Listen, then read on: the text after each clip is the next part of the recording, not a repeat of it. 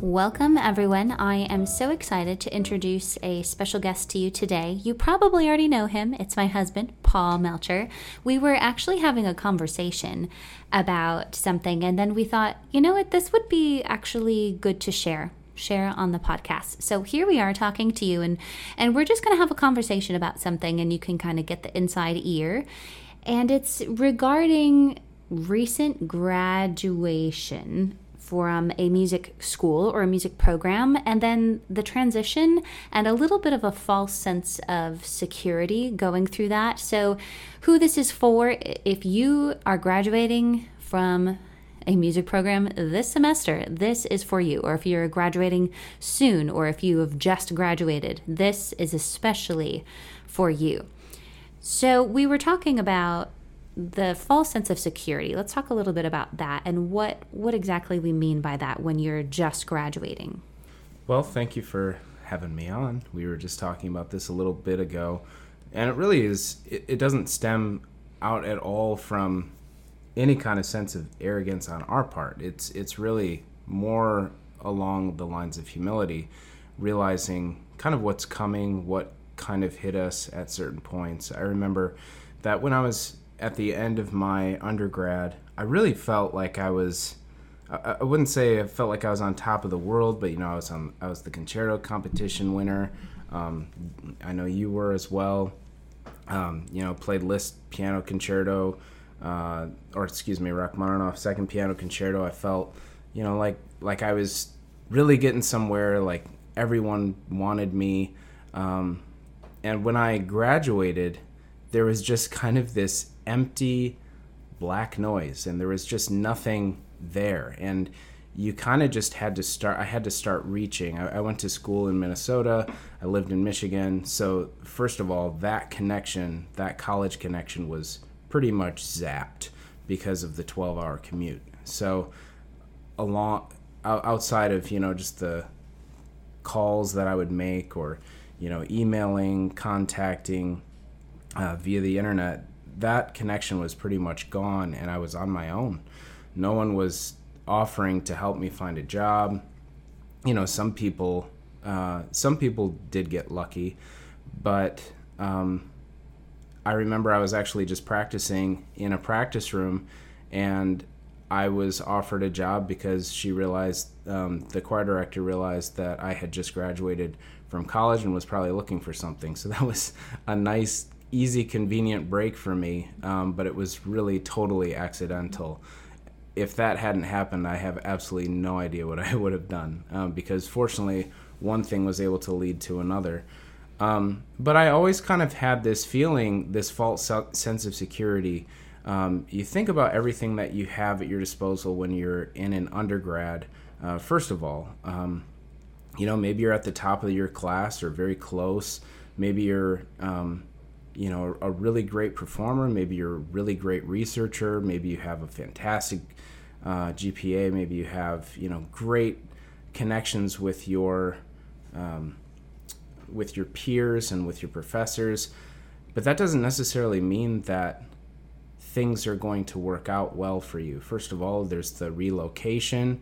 There's the fact that they're busy helping everybody else out, and it's just time for you to, spread your wings and fly. And some of us get lucky. Some of us really fall flat on our face for a little while, and then we just kind of have to figure something out, build something up. Hopefully, we get a job here and there, and through those jobs and through those connections, there are, people that like us enough to keep us going. But you think about when you're in your undergrad, you also have, these amazing MIDI labs with all these keyboards. You have grand pianos. Like when you're done at the music with your music program, you don't have practice rooms. You don't have grand pianos. Maybe you can sneak your way into a church here and there. Maybe you can, con your way into going to a practice room at a nearby university. But other than that, your options are basically whatever you can find. And so you have to formulate a budget of, creating your own MIDI lab, creating your own practice room, getting your own equipment, figuring all this stuff out on your own. And I think a lot of times when we're especially wrapping up a university degree, we just have this false sense of security. We think that the world has got our back. And, I think in many ways it does. Part of what makes life wonderful is actually the struggle. That's something we yearn for. We yearn for the struggle. We don't necessarily want everything handed to us. We want to be able to earn it. But you do have to earn it, and you can't think that just because of all these assurances that you have in that university program that you're always going to have that. You're always going to be heard. People are always going to care about what you have to say. People are always going to want to be in your program because you have pretty blonde hair or whatever it is. In many ways, you will try as hard as you can, and you will just fall flat on your face. You'll realize that not only is it that people aren't interested to be in your program, they work against being in your program. And it's almost as though you have to go a completely different route sometimes. And hopefully that's not going to be the case for everyone, but it does happen. Yeah, I think something that I want to reiterate that you were saying was this sense of everything is great and we've got the world at our fingertips when you're ready for graduation. And as soon as you're graduated as well. Because, Paul and I, we were dating at that point when I was in my undergrad and he was doing his master's. And we just felt like, wow, we were both ready to graduate with our degrees and everything. We just felt like we knew everything and we didn't have anything to learn. And so it was definitely a wonderful place to be. But something that he mentioned that I want to drive home is I believe that the focus of music programs is on new students, lead generation, and having a wonderful program while you're in the program, but it's not necessarily supportive for alumni. Meaning when you are graduated, you're on your own. And it doesn't really seem that way, and it doesn't really sink in until, for some people it sinks in right away because maybe they have to move somewhere and then they lose all of those resources that they had, like Paul was mentioning, and you don't have the music school where you can practice all the time and you're looking for jobs, and sometimes that sinks in right away, and then sometimes it's a little bit delayed, or it might be a year later or 2 years later, but it's one of those things that we see ourselves back then and we're like, man, we definitely felt like we knew everything, and gosh, if we could go back there, we would feel a lot more grateful, I think, for certain things. And I think that we would not take everything for granted that our program had, because as soon as you graduate, and then you can, if you go into grad school, then the false sense of security is delayed a little bit, because then you are able to hide in the support of a degree program like your master's or your doctoral, your PD, or whatever it might be. And then you have that change, that adjustment, that transition after that. And that's one of the things that I was so passionate about with Vocal Career Academy, is just having a heart for like, wow, there can be so much pain and struggle and frustration in that transition after. And you don't realize it. You don't realize it when you're in the program, just because you're so busy. You're so busy doing everything, and you feel like you've got everything you need, and you've got all these colleagues around you. There's all these opportunities, all of these resources. And it's not until that gets taken away from you. So you really don't know. Like if you're student teaching right now, you don't really know what we're talking about. Or if you haven't quite graduated, or if you're still kind of doing the thing and using all the resources with your school and you haven't moved away and started your own life yet, you're not quite sure either. So this is one of those things where if we could go back, we'd probably say, hey, don't take it for granted. Take in as much as you can.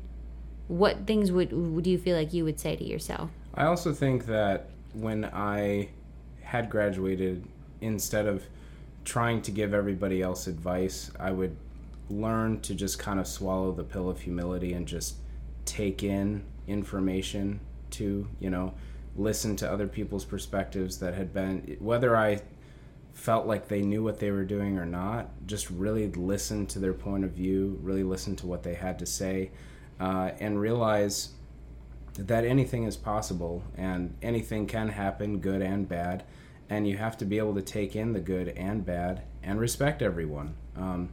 And I think that in that respect and in that, gathering information instead of always wanting to impose, it really gets you a lot of respect as well, in time. And it's a really difficult thing because especially when you first graduate, you do have a lot of knowledge and you do have a lot of, great experience, and you have so much to share. And you think about maybe your high school, maybe not, I'm not talking about my high school program, but other programs that you see failing and you're like, oh, I am that missing link that can really help and inspire and all this kind of stuff. But you have to realize that there's also somebody else that truly has been working their whole life trying to do that, and you have to respect that and realize that maybe everything that you know will work and maybe it won't. Some of it just depends on how much opposition you have in a town or in an area or the kinds of connections you make. So I say in all humility, just learn to take things in. I'm always trying to learn to take things in, doesn't matter how much I feel like I do know.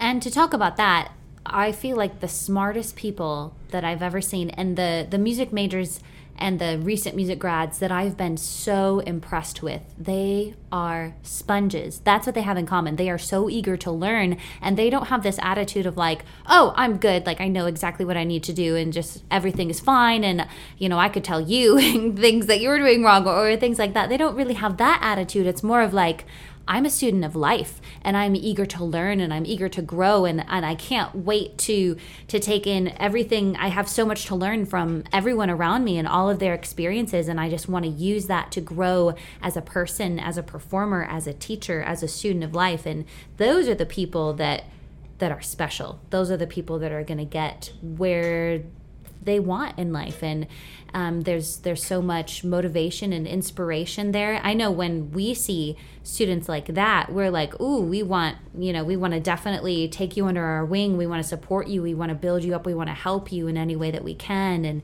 And so those are just some things to keep in mind as you go through this. So as always, thank you for listening. It's a wonderful thing to be able to talk to you and to be able to have conversations with you and for you to be a part of our conversations that we're having. And so thank you so much, Paul, for joining us today on the show. Thank you for having me. All right, now go out and kick some butt. I want you to imagine what it would be like if you had so much focus, so much zen, so much peace, so much calmness, and so much excitement at the same time before performance. As in, like, you're not getting in your head, you're not freaking out, you're not becoming a basket case, or you're not a hot mess. So if you feel like sometimes that is you, imagine what it would feel like if that wasn't the case, if that wasn't a problem anymore. It would be pretty awesome, right? So what is the first step to that? Working with your mindset. So if this is something that's of interest to you, I recommend going to stopcaringwhattheythink.com. If you're a performer and you want to have more confidence, if you want to get out of your head, these are tips and tricks that I'm offering to you for free. It's a free resource that can help you have more confidence, to manage that anxiety, and just to feel like you can enjoy life again. You can enjoy performing. That's what it's all about, right? So stopcaringwhattheythink.com.